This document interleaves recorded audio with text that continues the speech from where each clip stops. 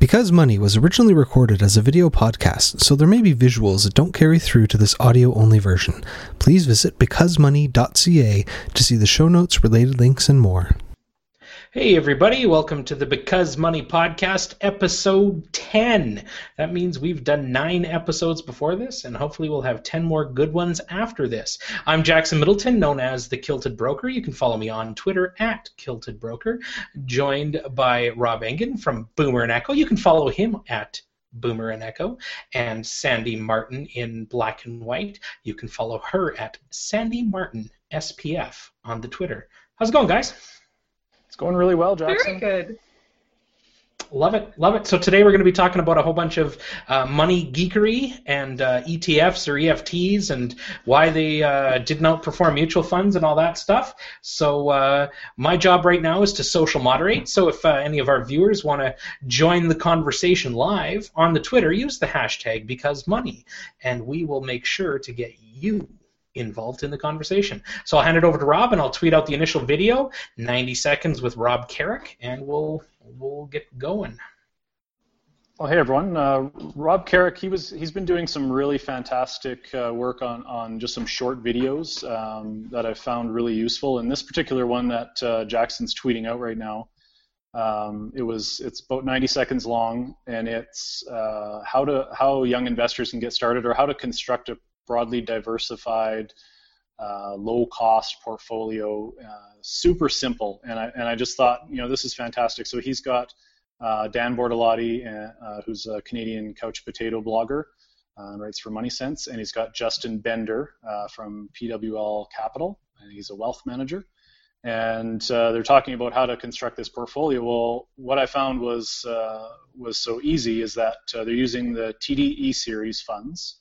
And it's just 4 funds. So, people stress all the time over their asset allocation and, which markets should I be in, Canada or US or international. And so I just found that this was about the simplest way that you could build a low-cost diversified portfolio. I know Sandy talks a lot about the E-Series funds as well. What makes them, Sandy, what makes the E-Series funds so appealing, I guess, as a first-time investor? Well, they have a very small minimum. So as you know, there are some mutual funds that have a minimum initial purchase of, say, $500 or sometimes $1,000. These are $100. And then they have a regular investment plan of $25, I think. So it's really easy to get in. Instead of, if you only have $25 to invest, well, then you're going to have to worry about how you're going to allocate that. But if you have $100 to invest, then going into 4 funds is kind of easy, right? And then the other thing I like about the E-Series funds is that people can kind of wrap their heads around mutual funds. ETFs, there's a lot of great things about ETFs, but they're just that one step more intimidating. Or intimidating. The way you just have to get used to it, really, but the way that you have to trade them for yourself, because of course mutual fund salespeople at the bank don't sell them, although they don't sell E-Series funds either, but the terminology is a little bit different, and some of the things to watch for as you're trading is a little bit different. So I can see why somebody who's never touched a direct investing screen before in their life would find the E-Series kind of the most accessible to start with. So they talk about in their allocation that when you're setting up an all you need is the 4 funds. So I mentioned that. So what they talked about was a Canadian index fund, an American or U.S. index fund, an international index fund, and then the bond component or the fixed income part of it, which was the Canadian bond index. And so they just do a simple allocation of 25% of each of those 4 funds, and it is so simple and I use this myself with the kids' RESPs, so and I do exactly that. I have the 4 funds, and so every month I put in $200, and so the first month, $200, I buy the Canadian index, and then the next month, another $200 comes out of my account, goes in there, I buy the U.S. index, and so on and so forth. And so it doesn't really get much easier than that, and as Sandy mentioned, there's no cost to buy them. Whereas ETFs, exchange trade funds, in some cases, I guess through the big banks, there is a cost to buy them. So maybe, Sandy, did you want to touch on that? So I'm buying, an ETF of the same, same Canadian index, U.S. index, international index. Am I going to pay a transaction cost to buy and sell those funds?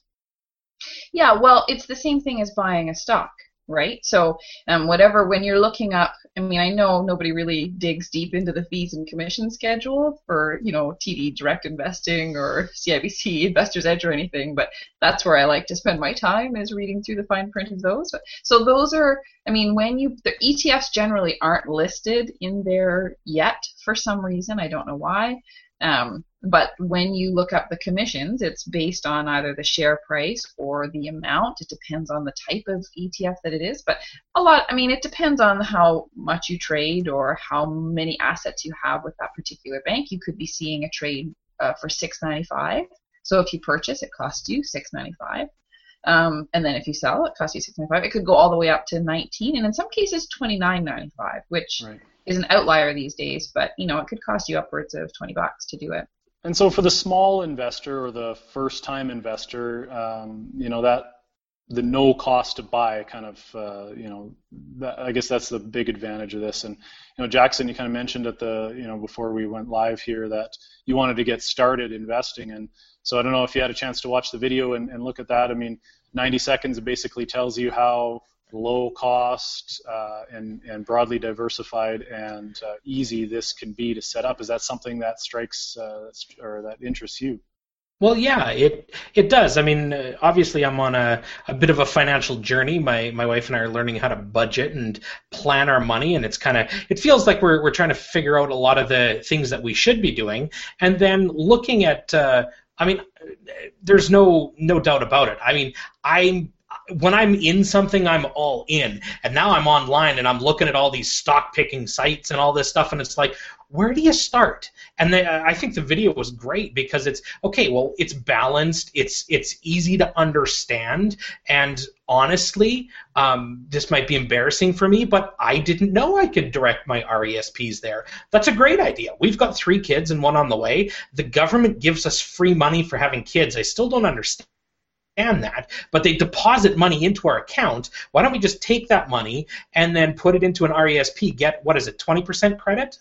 Is that the credit? Yeah. Get an extra 20% and then just roll it into these funds on the E-Series or whatever these are. I'm going to have to pick your guys' brain on how to do this. Maybe we'll set up a tutorial and I'll do a setup or something here, because it seems pretty simple, and to automate everything, I kind of like it. But I guess my question is for you guys then is, where, if we've got 1 which is super safe and 10 which is super risky, where along the continuum are we? 1 to 10, I generally invest at about a 37. So am I okay here? What do we do?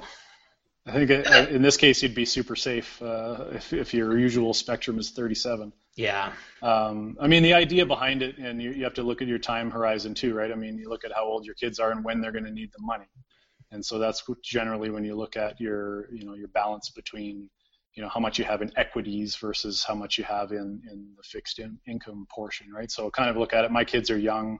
I have a 4-year-old and an almost 2-year-old, so it's I still have a long time horizon, so I'm comfortable doing that 75-80% equities, and the idea being you kind of pare that down as your kids get older and need the money. I don't know, anything to add there, Sandy? Oh, this is actually just a little interesting tidbit about RESPs and the grant money, the free money that the government gives you. Until I was in banking, I never really knew that the government had to deposit your bond, your Canada Learning Bond, or the Canada Education Savings Grant, or the all the extra stuff, into money market funds. So if you don't pay attention, if you think you've automated it and you're doing, $25 to each fund or however you've got it set up, you'll still need to go in every once in a while and make sure to take the money market funds and transfer them over to the different E-Series funds, because they're not going to do anything for you in the money market fund. There's no point in having 20% of your investment go sit in cash for a while. Right. That's the only thing I'd add. Well, if I'm jumping in on the Twitter, hi Noel, thanks for joining us. He says, for those just getting started with no investing experience, that's this cat, on this kind of stuff. I mean, yeah, I've lost a lot of money in the stock market, but I like the ING Streetwise funds. This guy right here has an ING Direct account. And then he says this is one of those, oh, no, he said a bit more expensive than TD E-Series, but handles the asset allocation and rebalancing for you.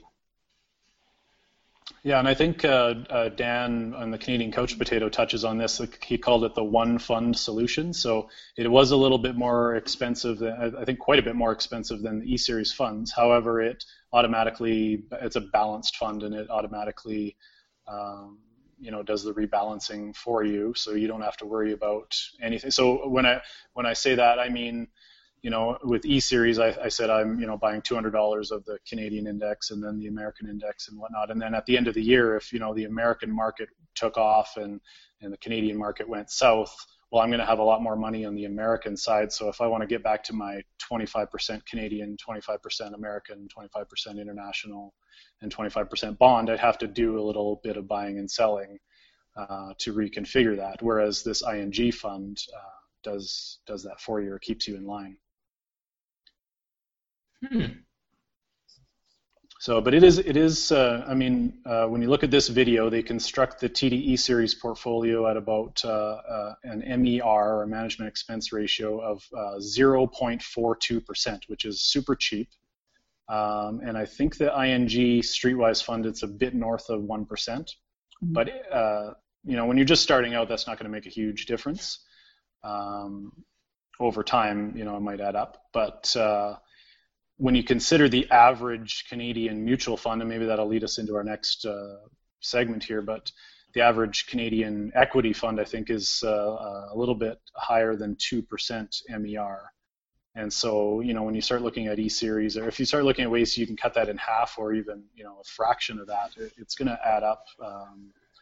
It's going to make a huge difference. And, the one article we looked at here that was kind of disturbing, because we thought that ETFs, because of their low cost, were gaining a lot of traction, was that mutual funds have actually still continued to outpace, as far as the sales of them go, of ETFs. So we thought ETFs were gaining some traction here, but it looks like the total value of assets held under for mutual funds is approaching $1 trillion, which was kind of surprising to me. Sandy, what was your take on that? Well, partly because I look at a lot of defined contribution pensions, right? So almost all of those are either in mutual funds, or some of them are in segregated funds, obviously. But between the two of them, I haven't seen a Sun Life or a Standard Life or Great West Life. I haven't seen them offering ETFs in those pension funds. So number one, that's a lot of the way that people actually are saving. So through a group plan. Yeah, through a group plan. So you're going to see, I don't know, that wasn't as surprising until they offer those. I don't think that ETFs are going to beat RSPs. But the other thing is, obviously, you can't just walk into a bank. For people who, like the ING Streetwise fund, that's appealing to someone who's never touched a trade order in their life, right? And it should be. So those people are the people that are going to go into the bank and say, I hear about all this indexing stuff or whatever, but bank people can't sell ETFs. That's not part of their licensing. They're MFDA, so Mutual Fund Dealers Association of Canada. That's their licensing. They're not allowed to deal with ETFs because ETFs are traded on the exchange. So that's IIROC, which for the life of me, I couldn't tell you what that stands for. something Canada, maybe. Investments probably in there too. Probably investments, something Canada. So until I think regular off-the-street Canadians can buy ETFs without actually having to push the button on the trades themselves, I think mutual funds will still have a big market share. I don't know. I could read that totally wrong, but. Well, I think you're right on the group side. That's huge, and also just the huge marketing power of the bank, or just that people, the average person. I think when they're ready to start investing, and maybe. Jackson, if you weren't in this podcast listening to us talk about E-Series funds, where would you go? Would you walk into your bank and say, I'm ready to start investing. I want to put $200 a month in here, and where are you going to put me? Well, I would like to see that alternate universe. there's no secret that I absolutely abhor the banks. Yeah, as a mortgage broker, the typical bank value proposition just disgusts me. But I probably would talk to. I would talk to my buddy who works at the cooperators, or my buddy who works with RBC Dominion Securities. That's who I'd go to. I'd personally go to a friend, and I would talk with them. And knowing kind of what I know about, which isn't a lot, I would be looking for something that I could manage myself.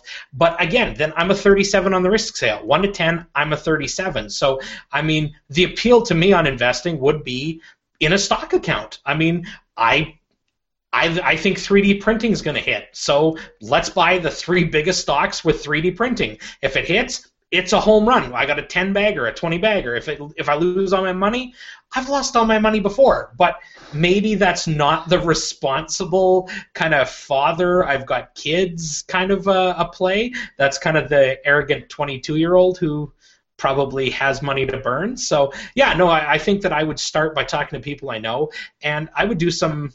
I do some looking, but no, I would certainly not go into the bank. And being a serial entrepreneur, I don't have a group plan. The idea of a pension plan, I mean, my dad was a railroad, I mean, he's a Teamster. He was a Teamster for 32 years.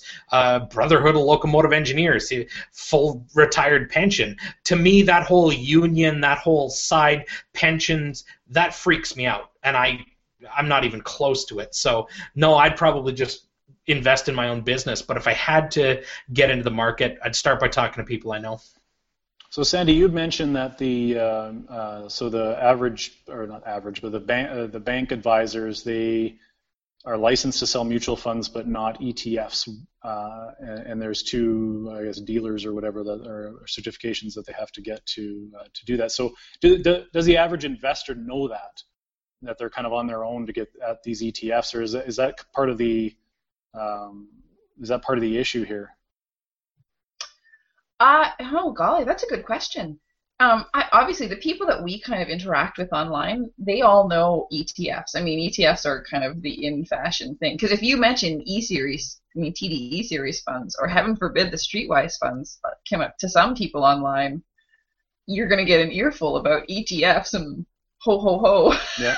And they'll take the 0.42 MER and say, well, you could shave that down to 0.12 or 0.2 or something like that. 0.05. Yeah. And that's all well and good, but you're right. The average person, I hate the finance fashion of talking about dumb average people, because they're really smart about what they do. They just don't pay any attention to investments because, frankly, unless you're a money nerd, it's kind of boring, right? So those people are walking into the bank, and some of them, I mean, I've had long conversations with people trying to explain what a mutual fund was. So I don't think that if you said ETF to them, they would even know what that is. I think the reason is because any expert that they would go to can't sell them. I mean, if you go into your bank, or if you talk to the investors group guy that comes to your house or whatever, they're not licensed to sell them. So they may be interested, they might be doing their own research and curious about the ETF curious, but they're certainly not going to be mentioning it in the conversation about how to invest the money that they want to collect. So this next article that we looked at in Money Sense talked a bit about that, and so what if the bank advisors were able to sell ETFs? Would that change their approach at all? Would that change the bank's approach at all? How would you see that playing? See, I guess, I mean, when I was in banking, we sold index funds, but we never sold, I mean, we sold them as in they were available on the menu, but I mean, someone had to ask before you would talk about it. You're not, I mean, at the bank, and obviously if the embedded part of a commission, so the way that advisors are able to give you your financial plan for quote unquote free, right, is how the commission is embedded inside the trailer, the MER that we're talking about, the 0.44% for E-Series funds or whatever. So in a bank model, the advisor is compensated, although not their salary, but they're encouraged to sell things like equity funds and income funds. They have quotas for those things. They don't have quotas for index funds. It's hard to find a spot to fill it in on your quota board. So they do say they've been selling index funds since index funds were invented, but they haven't actually been selling them. So I would find it difficult to believe that even if they were able to include ETFs in the mix, there's no way you could have an ETF with 2.5% MER and have people not notice. Right. Although, as I say that out loud, I think that's actually probably not the case. You probably could. Let me jump in here from social. Rick Tiefenbach says, every client I have that comes in with existing bank fund in some balanced fund, they are overpriced to just mirror index. Yeah. Well, and that's part of the problem here. Like I looked at, a while back, I looked at all the bank Canadian equity mutual funds. And so basically what that is they're taking the Canadian market, but it's an actively managed fund, but they're taking, a portion of the Canadian market, and that pool of investments is their mutual fund, and all of the MERs for all of the big banks were over 2% or very close to 2%, their expense ratios. So, and then I looked at each of their index products. So for TD, it was their E-Series ones, which is by far the lowest cost. And for RBC, they have a pretty good product as well, but I think it's around 1%. Then in every single case, I looked at the performance of these funds going back 10 years, and the index fund outperformed the equity mutual fund in every case. Yeah. And so, and by a wide margin in a lot of respects. So then I guess what you would look at is what is the active managed fund? What is it doing for you? Why are you paying the 2%? Is it for some type of expertise? Well, when you actually look at the fund itself, it's invested. They call it kind of a closet index fund. It's invested in pretty much everything that the TSX or the Canadian index has. So there's no way to differentiate itself. It's not like they're owning some investments that's not included in the index fund, right? That would be the only way they could differentiate themselves from the index itself, right? So, for example, if I had just all small cap stocks in an equity fund and I charge you 2% for it, well, what you'd pay for there would be the outperformance of small cap stocks, like small companies like your 3D printers that are going to hit it big. Well, that would, someone might pay 2% to get that, but what you shouldn't be doing is paying 2% to get the exact same thing that the Canadian index, that a Canadian index fund could do for a fraction of the cost. That makes sense to me. Amen, brother. Big Rick says CIBC also charges $141.25 to transfer an RSP out to a different investment company. Is that something banks typically do? Charge money to move your RSP? Yeah, it's not just banks though. It's anybody. Let's not pretend. I like to pick let's on not banks, pretend it's nobody. Yeah, but it's usually around $125 to $150. But here's the thing that people need to know: most of the people that you're transferring to can credit you back at least $125, if not more. Like TD right now will credit. So TD is a big bad bank, but if you transfer into them, I'm not affiliated with them, by the way. I know this broadcast probably sounds like it, but if you transfer, right now they have a deal on where if you transfer RSP assets to them, they'll refund back $125 of your transfer. Okay, we're bringing this right down to basic. Right down to basic. By the way, Noel says on the Twitter, do people know what an index is?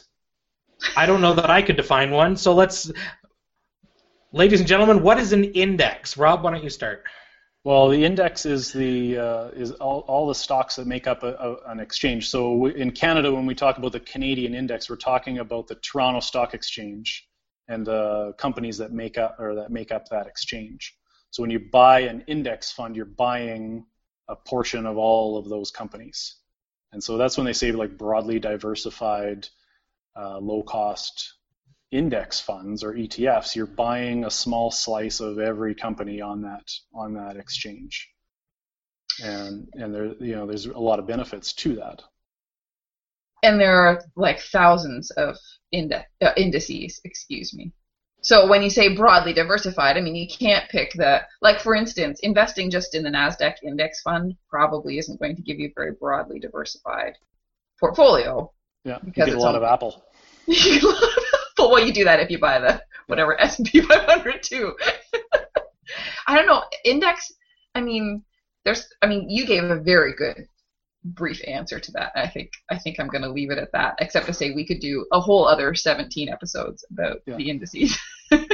I kind of want to just touch on that transferring your RSP, because I think that's really important. A lot of people who started investing, say like Jackson mentioned, with a friend or someone they knew or whatever, and they're just not, they're either not happy with the returns or the fees or whatever. They kind of open their eyes and say, I don't really want to be here. Well, a lot of them are, that people I've talked to anyways, are intimidated about like firing their advisor or getting their money out of there. And Sandy, maybe you could just walk us through. It's not, what did you call it? Breaking up is not that hard to do, right? Breaking up isn't hard to do. And so it's on the, and so you mentioned they'll charge you, a lot of the banks will charge you a fee to transfer your money out of there, but that incoming bank might do you a lot of favors here. Isn't that right? Yeah, and if you're just doing it from bank to bank, so if you're not going to Questrade or something, if you're going to sit down across from somebody at a desk, that person wants to bring your money to their bank. So you don't have to walk across the street to CIBC and tell the lovely girl behind the desk lovely woman behind the desk that you don't want to trade there anymore. You can just sit down at TD and say, or let's use another one.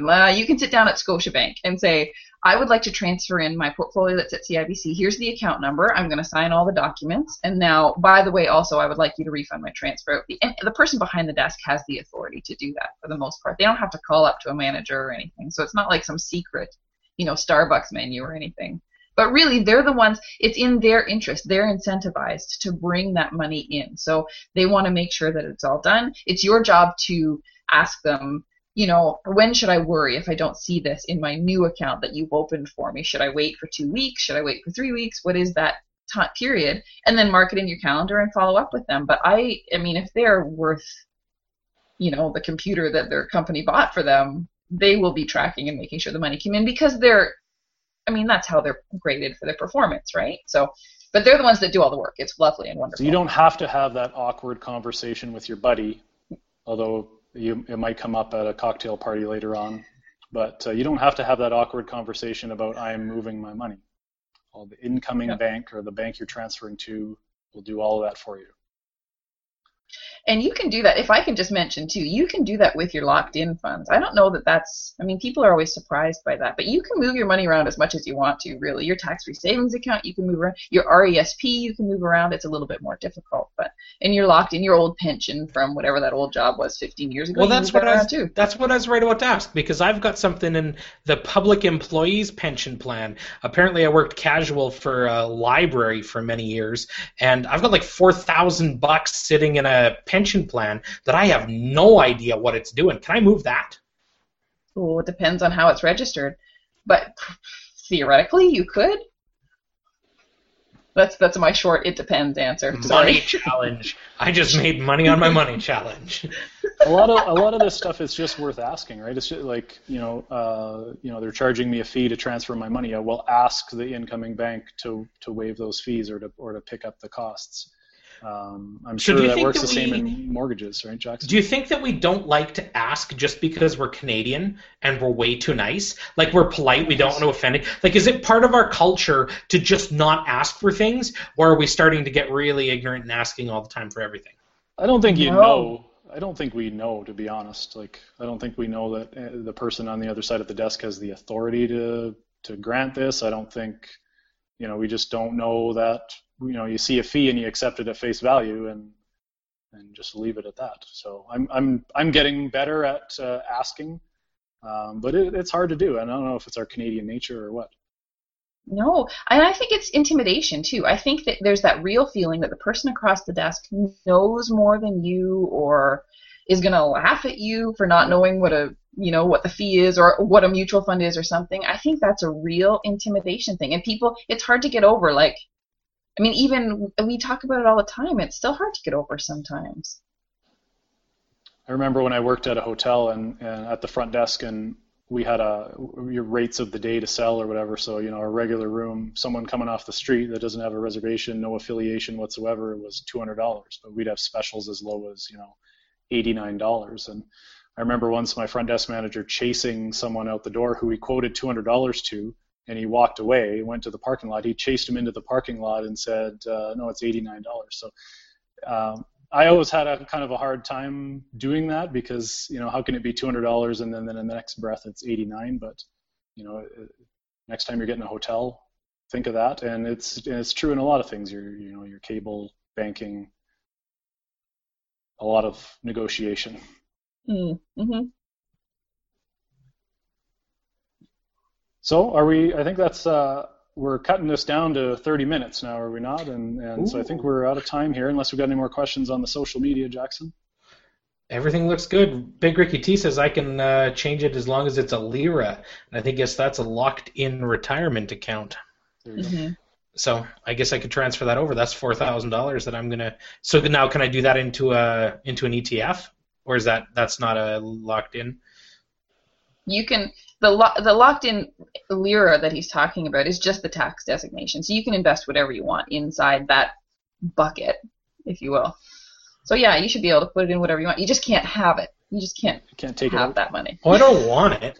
Okay. Well, I do want it, but you want it I in don't 3D need printing stocks. Yeah, yes, that's what I need to find. That's what I'm gonna do. I'm gonna put that 4,000 into there. Cha-ching. This is a win. This podcast has been a win for me right now. We'll see. Personal you let us know in a few win. years. Oh yeah, no. And hey, if I lose all my money, it tells a good story. That's what I figure. So.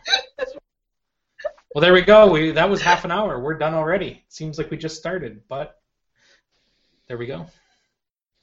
Great stuff, and I think Jackson had mentioned in the intro talking about RSPs and the homebuyer plan, and I think that's a topic worthy of a show on its own, and on the merits of that homebuyer's plan and using your RSP and little tricks you can use to take advantage of programs like this. Yeah, why don't we talk about that next week? I like that. Well, great. Cool. Well, thanks to everybody for watching and joining. If you have any questions or comments, because we cut it short, we will be from now on cutting it to a half an hour. Feel free to contact any of us anytime. You have our Twitter handles, and we've got a comment section below. It's on the Because Money, I guess it's becausemoney.ca. The comment section below. If you have comments or questions, ask us, and we promise to get back to you. Okay. Thanks for joining us. Have a great week. Thanks, guys. Thank you. Goodbye. Thanks for listening, and we hope you enjoyed this episode. Because Money is a labor of love and involved no ads or other sponsorship. Be sure to click the like or subscribe button where you downloaded this from, as will help other listeners find the podcast and raise our profile, which in turn makes it easier to book guests. Please visit becausemoney.ca for show notes and related links.